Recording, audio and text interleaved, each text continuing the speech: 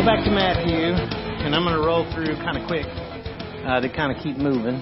So we've been in Matthew for a long time, but that's because we're not in a hurry. So Matthew chapter 14, and we're going to pick back up.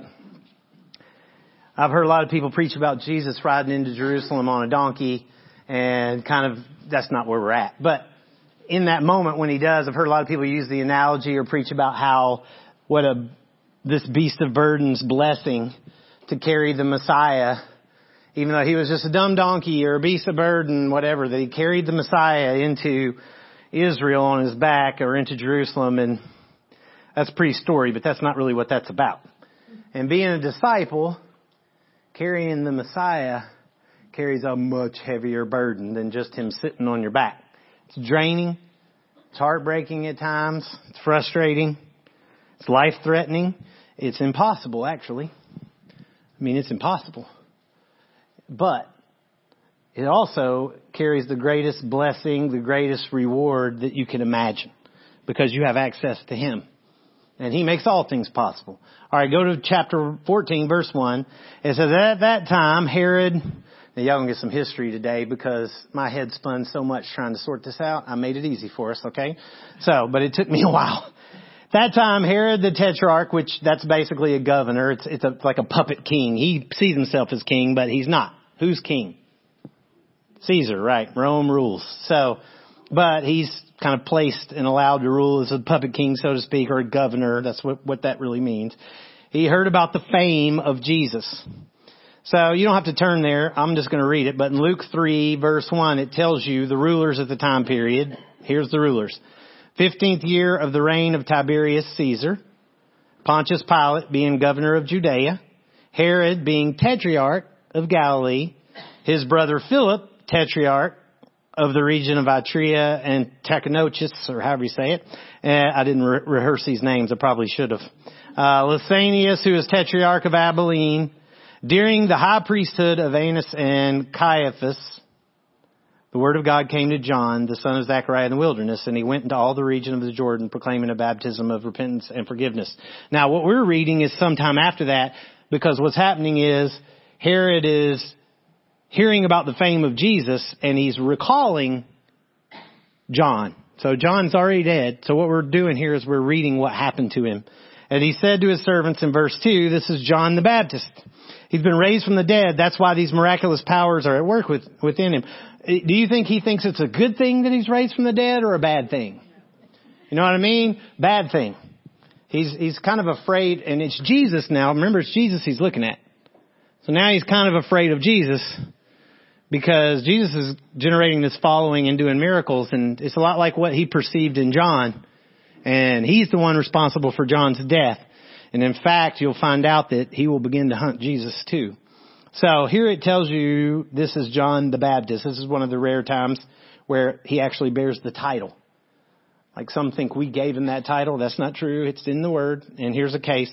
Some say he bears that title because it was to differentiate him from other Johns. But unfortunately, the Bible doesn't usually do that. That's why you have John Mark and Mark and Mark and John Mark and all these names that get mixed up.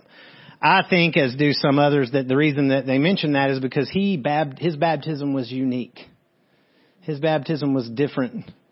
Baptism was very frequent. It happened all the time, even in John's day.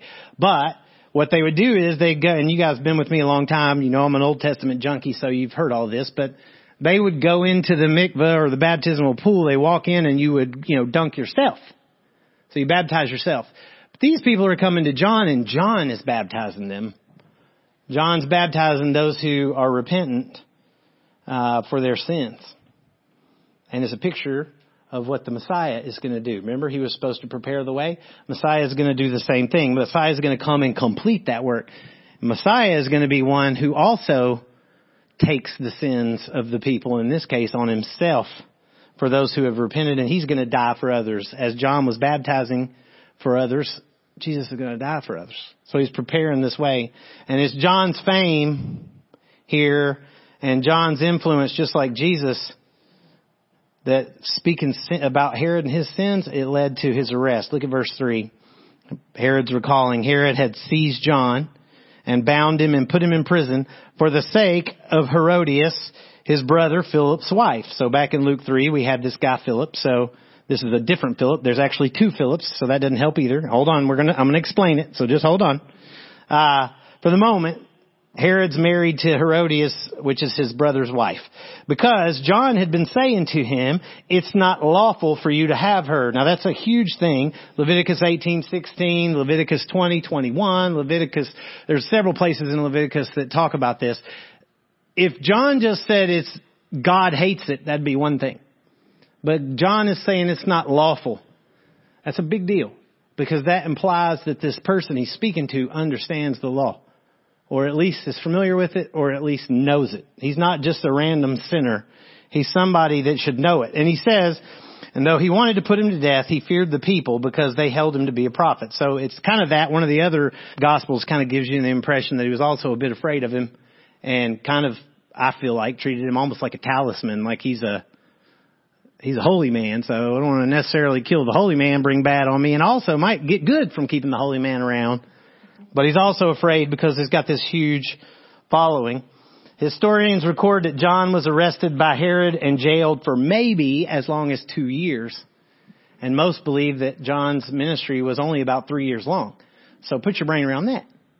The vast majority, if that's the case, of John's ministry, he was locked down. You know what I mean? I mean, if I'm John or a disciple of John, I'm wrestling with that one. Okay, so here's the issue. You're going to appreciate it. I promise.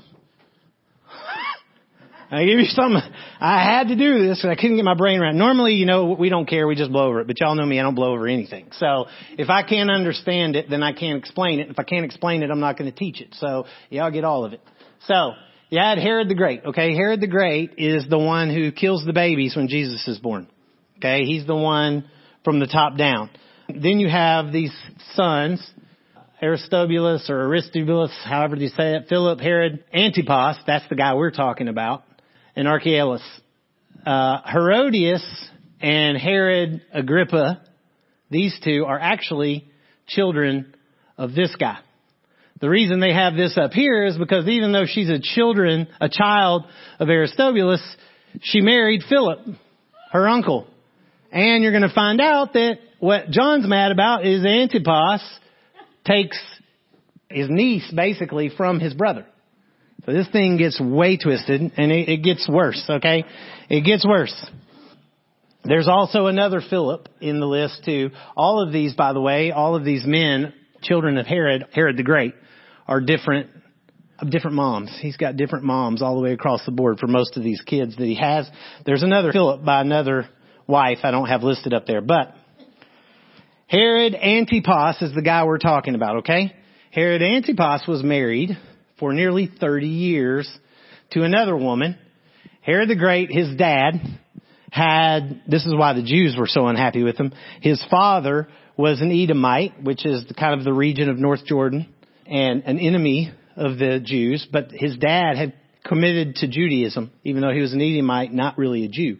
His mom, Herod the Great, his mom was a princess with this people group called the Nabateans, and they pretty much ruled all of the area east of the Jordan River. So like modern day Jordan, modern day Arabia, under the south, like around the Dead Sea, connected over to the Mediterranean Sea. So they were controlling trade routes and all that.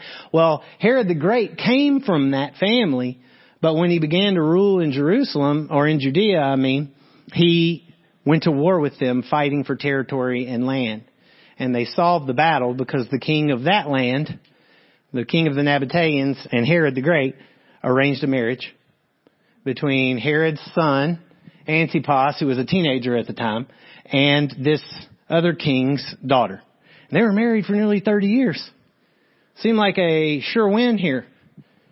But when Antipas begins to rise to power and the different regions are kind of ruled by these different guys, Philip rules a region, but they don't really rule because they're under the government of Rome. But anyway, when Herod Antipas gets in charge, Herod Antipas goes to Rome after 30 years of being married to his wife, this princess. He goes to Rome and he meets his brother Philip in Rome who lives there at the time, and he meets Herodias and her daughter Salome, and goes insanely crazy in love with Herodias, who's also technically his niece, and woos her over by telling her, if you're up here in Rome with Philip, you might have some authority and some power, and you might be a rich family, but you're never going to be a queen. If you come with me, you could be a queen. The idea of being a queen persuades her. She ends up going with him, but she won't go unless he gets rid of his wife. Even though polygamy would have been accepted it wouldn't have been by the Jews, but it would have been accepted by the Romans. She won't do it. She's like, it's me or nobody else. I'm queen, only me. So he's got to divorce his wife of 30 years. He's not going to do that. It's much easier to arrange her death or something because he doesn't need a political incident. She finds out about it. And when he comes home, she fakes being ill, says she needs to get away for a while, and asks permission to go down to the Dead Sea area to a huge palace and a fortress that they had built down by the Dead Sea to get refreshed. And he says, okay, sure, good idea. He lets her go. She goes down there. And when she gets there, she had arranged for her father, who's this king, and he sent an army to get her, a commander and an army to get her and escort her back home to be with him. And you would think that would have caused an international incident, but Herod didn't blink an eye and moved Herodias and Salome right down to be with him and said, okay, we're going. Interestingly enough, that same place, Josephus records that same place where she went to try to get away from down by the Dead Sea is where Herod had John imprisoned, in that same fortress. So either way, that's the story. The former wife goes back home. The capital city of the Nabateans was Petra. So if you know anything about Petra, that's where she ended up going back to get away. Now he's there, and he's got his brother's wife, who's also his niece, and his brother's daughter. I mean, it's just a mess. You see how it's a mess. It's a mess to even sort all this out. This is why John is so harsh.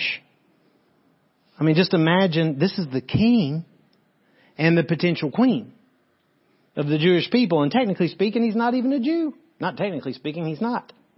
It's a mess. And he's incredibly irritated about it. John is, and lets him have it. You know me, one of my favorite chapters of the Bible is Deuteronomy 17 because it gives the rules for a king. And what was the biggest rule? If you may not even remember, there were 3 or 4. There were 3 don'ts and 1 do. The only do was the king had to handwrite his own copy of the word. Him personally had to handwrite his own copy of the word. That's what this man's supposed to be doing if he's the king. And instead, all of this, craziness is what's going on. I think Jesus may even have this in mind later when he said in Mark chapter 10, verse 11, he said, whoever divorces his wife and marries another commits adultery against her. And if she divorces her husband and marries another, she commits adultery. Now, there's all kinds of teaching on that, but I think in a lot of ways Jesus might have had this very thing in his brain because this is what's going on. So the question is, if you're John, if you're a disciple of Jesus, what do you do? If he's called you to proclaim the good news of the kingdom, as a disciple, what do?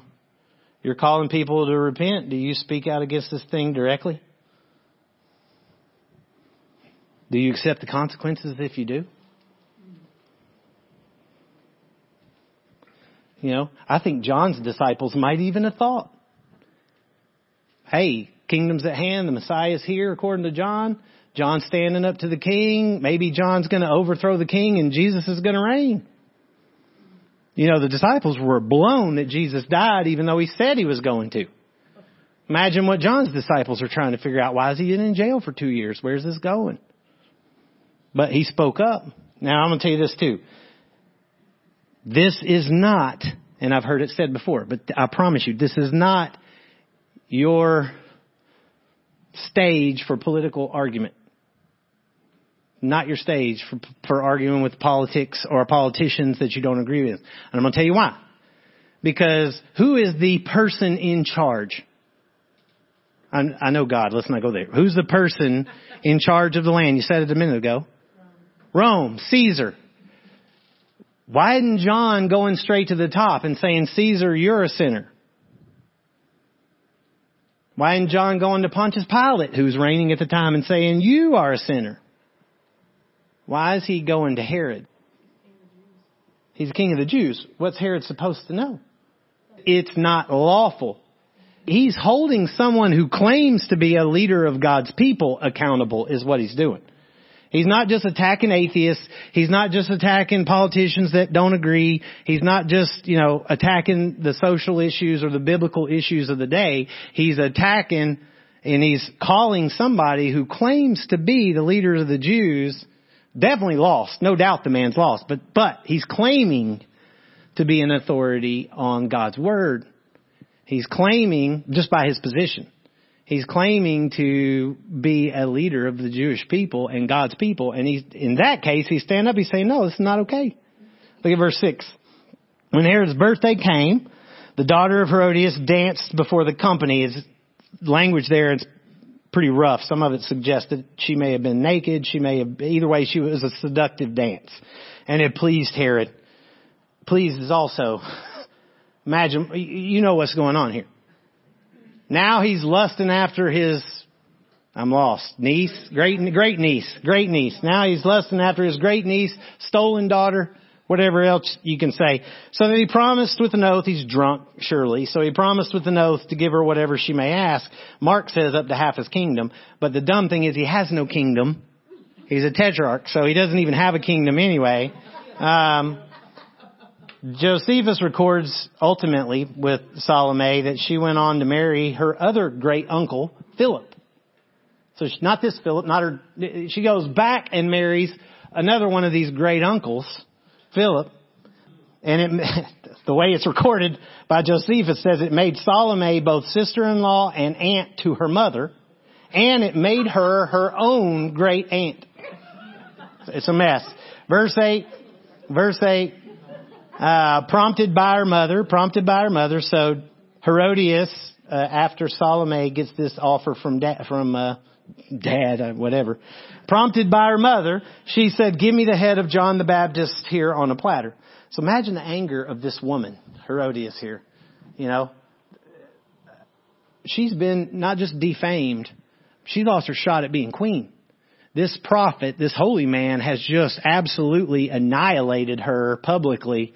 And, she may still stay where she's at, but she's never going to rule the Jewish people. They're never going to allow it. They're never going to see her that way. She's never going to earn their respect. She's never going to be recognized as a queen.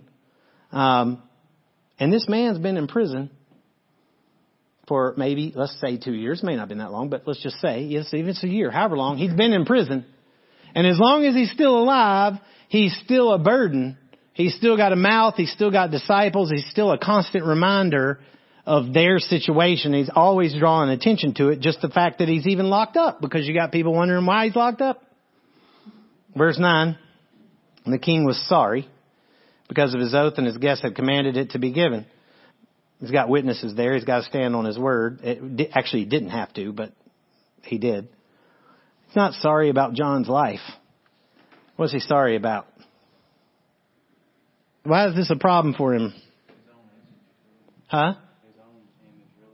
Yeah, he's got to save face, his own image.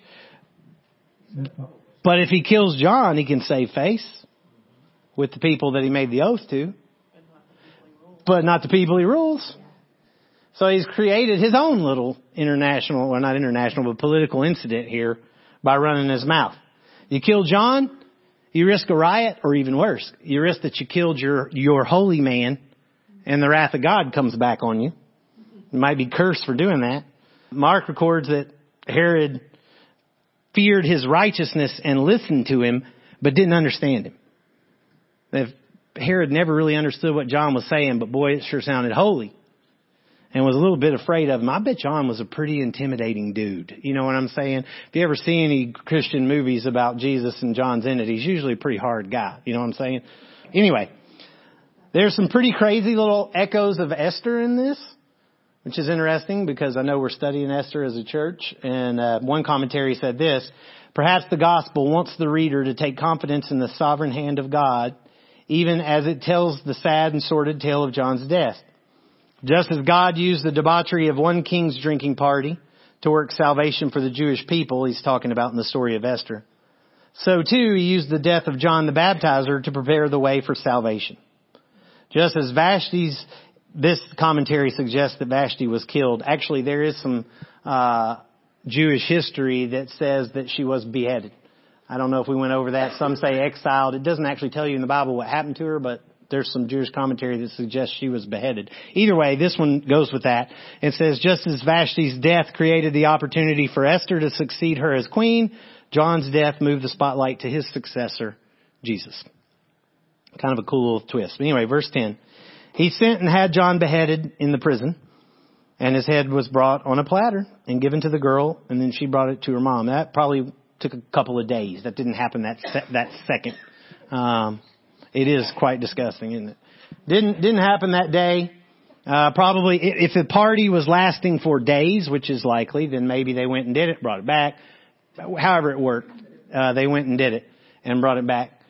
That's just a picture of how wicked the enemy is. I mean, not just beheaded, displayed beheaded. Why do you think, now let's get to the spiritual side. Why do you think the enemy, spiritually speaking, wanted that head displayed? Fear. Don't talk about it. Don't talk about it. This can happen to you. Not just can this happen to you, but this is vicious. This is not just life and death. This is ugly. This is disgusting. It says, verse 12, and John's disciples came and took the body and buried it, and they went and told Jesus. John was a disciple.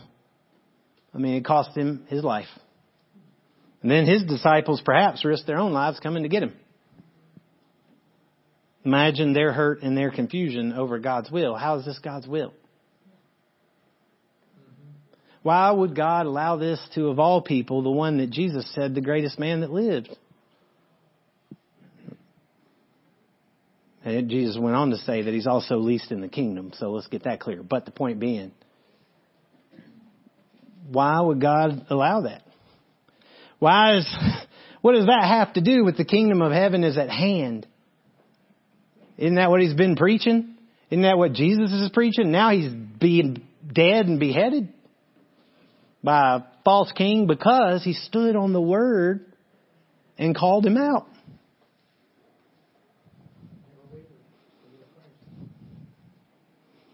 Why do you think? And I don't have an answer written here, then I'm just asking, Huh? If God did not spare his own son. ...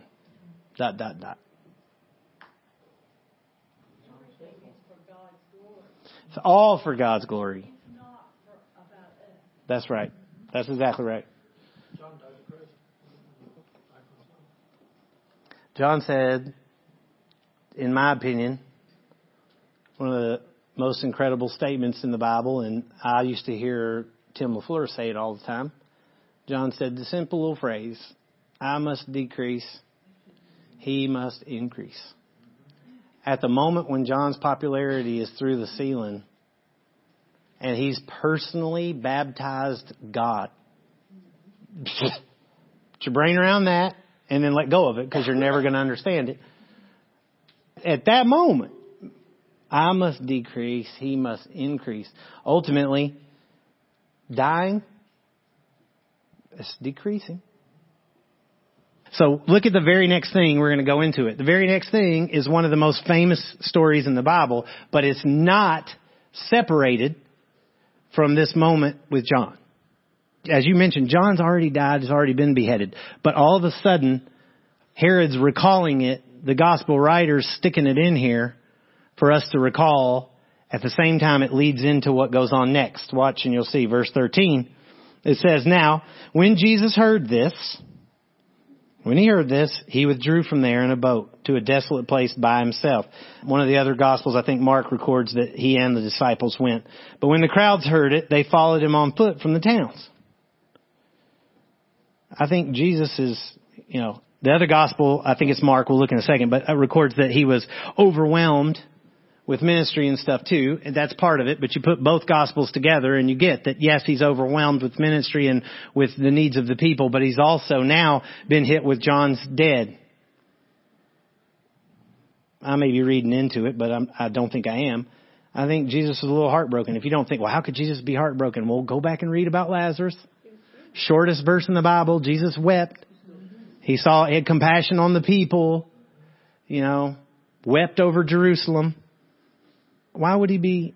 I mean, he knew it was coming, didn't he? Yeah, obviously. Who was John to him? His cousin. Remember, it was leaping in the womb with the two of them.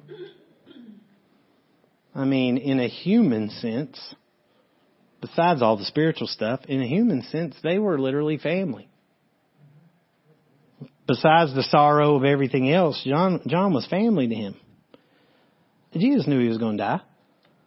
Didn't make it hurt any less. If you've ever had somebody in the hospital that the time's coming, and even if they die just as healthy and smooth and sweet as can be, it don't make it any easier, does it? Maybe. A little bit. But you still feel it. I think Jesus just needed time alone. He needed time away from people to process a second. Ministry's draining, man. I'm just here to tell you, and many of you in this room know it because you're either in ministry, served in ministry, or been full-time ministry. It's draining.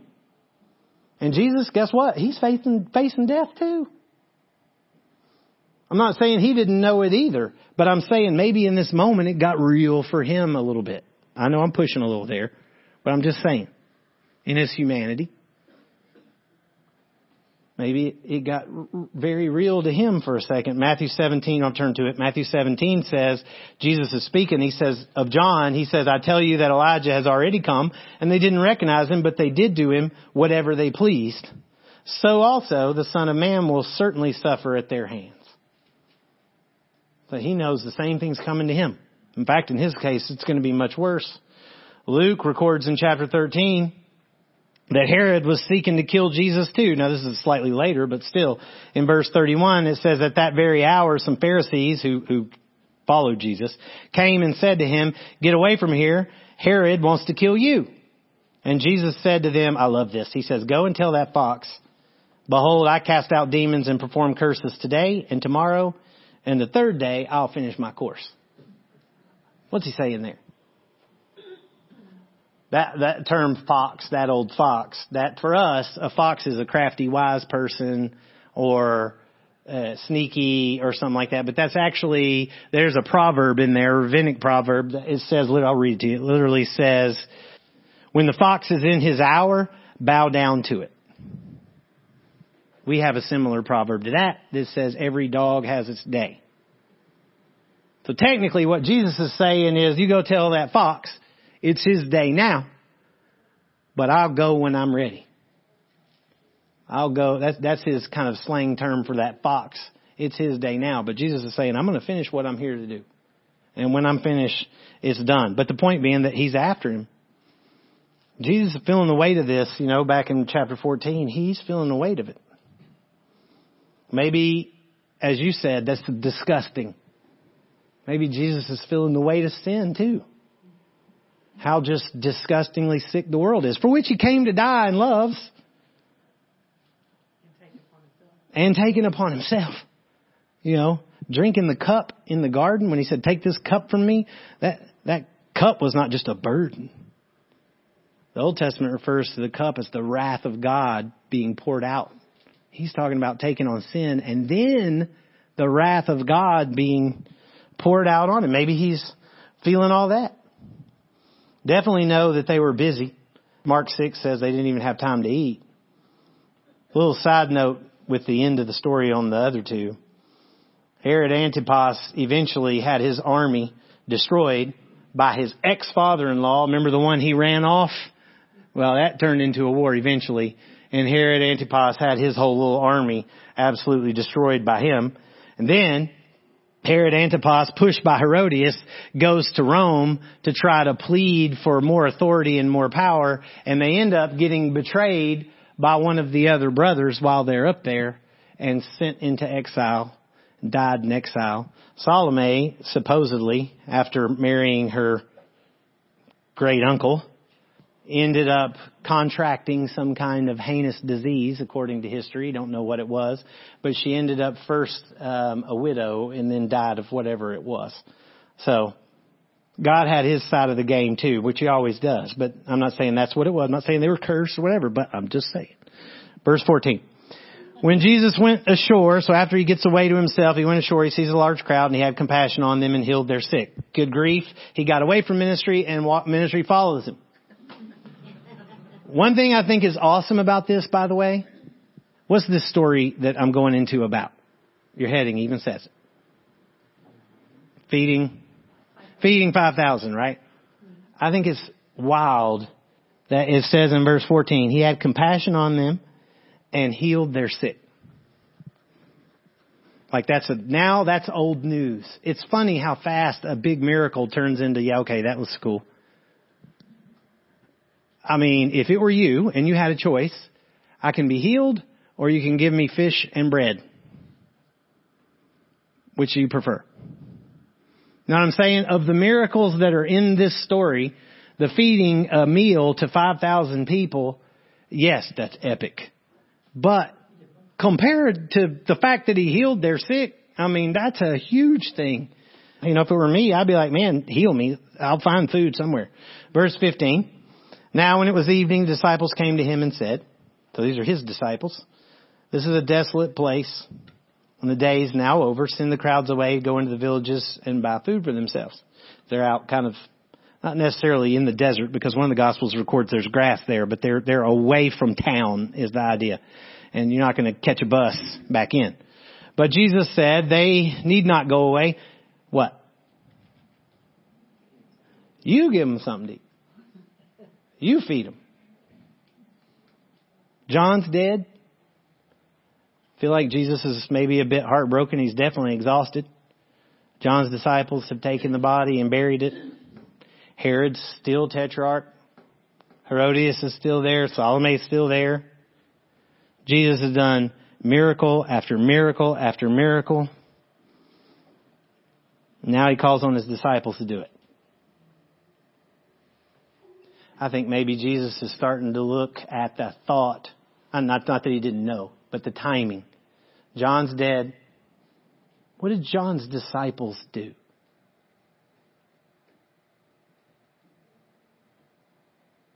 Name a disciple of John. Other than the two that followed Jesus anyway. I'm not saying they didn't do anything. I'm not saying that. But I'm saying I think Jesus is looking at John is dead. Here are his disciples. Jesus now, he's been doing it the whole time, but Jesus is now fully devoting himself to training his disciples. It's time for you to feed them. It's time for you to do this. Everything that he's fixing to do is now going to turn to a burden, so to speak, on them. It's your turn. In fact, in Mark's account of this story, in chapter 6 of Mark in verse 34, it says, when he went ashore and saw a great crowd, he had compassion on them because they were like sheep without a shepherd. And he began to teach them many things. Job of a shepherd is to lead the sheep to food. Not to say, go feed yourself and come back when you're full and I'll open the door for you.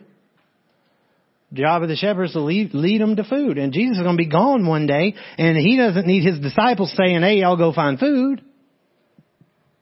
They need to lead the people to food. What did he tell Peter after Peter had fallen? Peter, do you love me? You know I do, Lord. What did he say? Feed my lambs. Feed my sheep. Verse 17.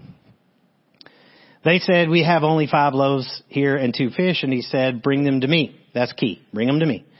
Then he ordered the crowds to sit down on the grass, and taking the 5 loaves and 2 fish, he looked up to heaven and he said a blessing. I love that he did that. Did he need to do that? You can think about that for a while. It says, then he broke the loaves and gave them to the disciples, and the disciples gave them to the crowds. Jesus is more than enough. He is more than enough to provide. Look at verse 20.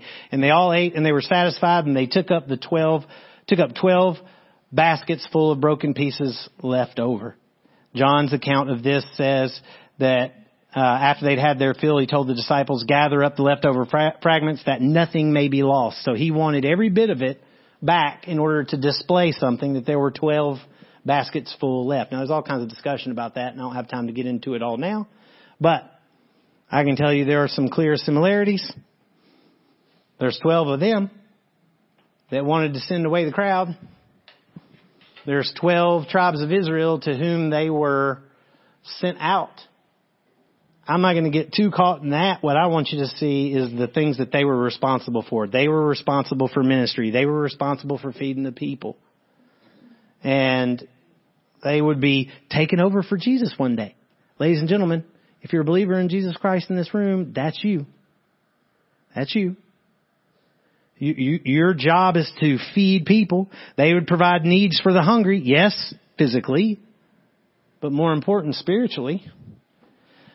Another thing, they couldn't do it in their own power. They could do it, and they did do it, and he told them to do it, but they couldn't do it on their own. They had to bring their resources to him. He multiplied it and gave it back to them to give to the people. That's the way it works. As a disciple, you bring yourself, your resources, all that you have to him. You give it to him. He multiplies it, gives it back to you, and then you give it to the people. They were responsible for delivering it to the people, and there would be enough to satisfy everybody. Another commentary says the significance of this miracle was intended primarily for the disciples. Jesus was illustrating the kind of ministry they would have after his departure. They would be involved in feeding people, but with spiritual food. The source of their feeding would be the Lord himself. When their supply ran out, as with the bread and fish, they would need to return to the Lord for more. He would supply them, but the feeding would be done through them. I love Jesus' argument with the devil. When the devil says, turn the rocks to bread, what does he say? Quoting Deuteronomy. Man does not live by bread alone, but by every word that comes out of the mouth of God. I want you to think about this really seriously. Does that mean that the Bible, let's be just as frank as we can be. Does that mean that the Bible can keep you alive physically? In a lot of ways, that's what he's saying. Remember, he fasted 40 days before he came to that statement. I don't know if y'all have ever gone 40 days, but holy smokes.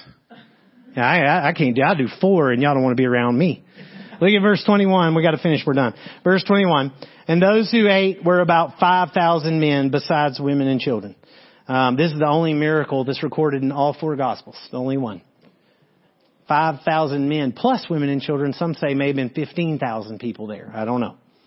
But this is an amazing, amazing, amazing miracle. So let me leave you with this. I never send you out of here without something to think about. A couple things really quick that I pull from me, and we're out of here. As disciples of Christ, okay? If you're a disciple, if you're not, that's another story. If you're a disciple, you're always going to bear a burden, but you're always going to have a blessing. The burden that you're always going to bear. Some things I wrote down for me. Being hated by the world. Better expect it. Jesus said it'd happen. You're going to be hated by the world. You're going to be serving him even to the point of death. Now, if you die at 95, fine. If you die in 2 days, whatever, you're going to be serving him even to the point of death. You're going to bear a burden of calling other people to repent with love. You're also going to bear the burden of calling so-called believers to live righteously. That's not easy. You're going to be burdened by losing people you love. And then handling their care even after death. You're going to be burdened by accepting things from God that you don't understand. Why did he die? Didn't you love him? You're going to be facing the struggle of serving others' needs constantly. Spiritually, emotionally, even physically. And you're going to find it hard to be alone. Even though you need to be at times. Those are the burdens of having the Messiah on your shoulders, so to speak.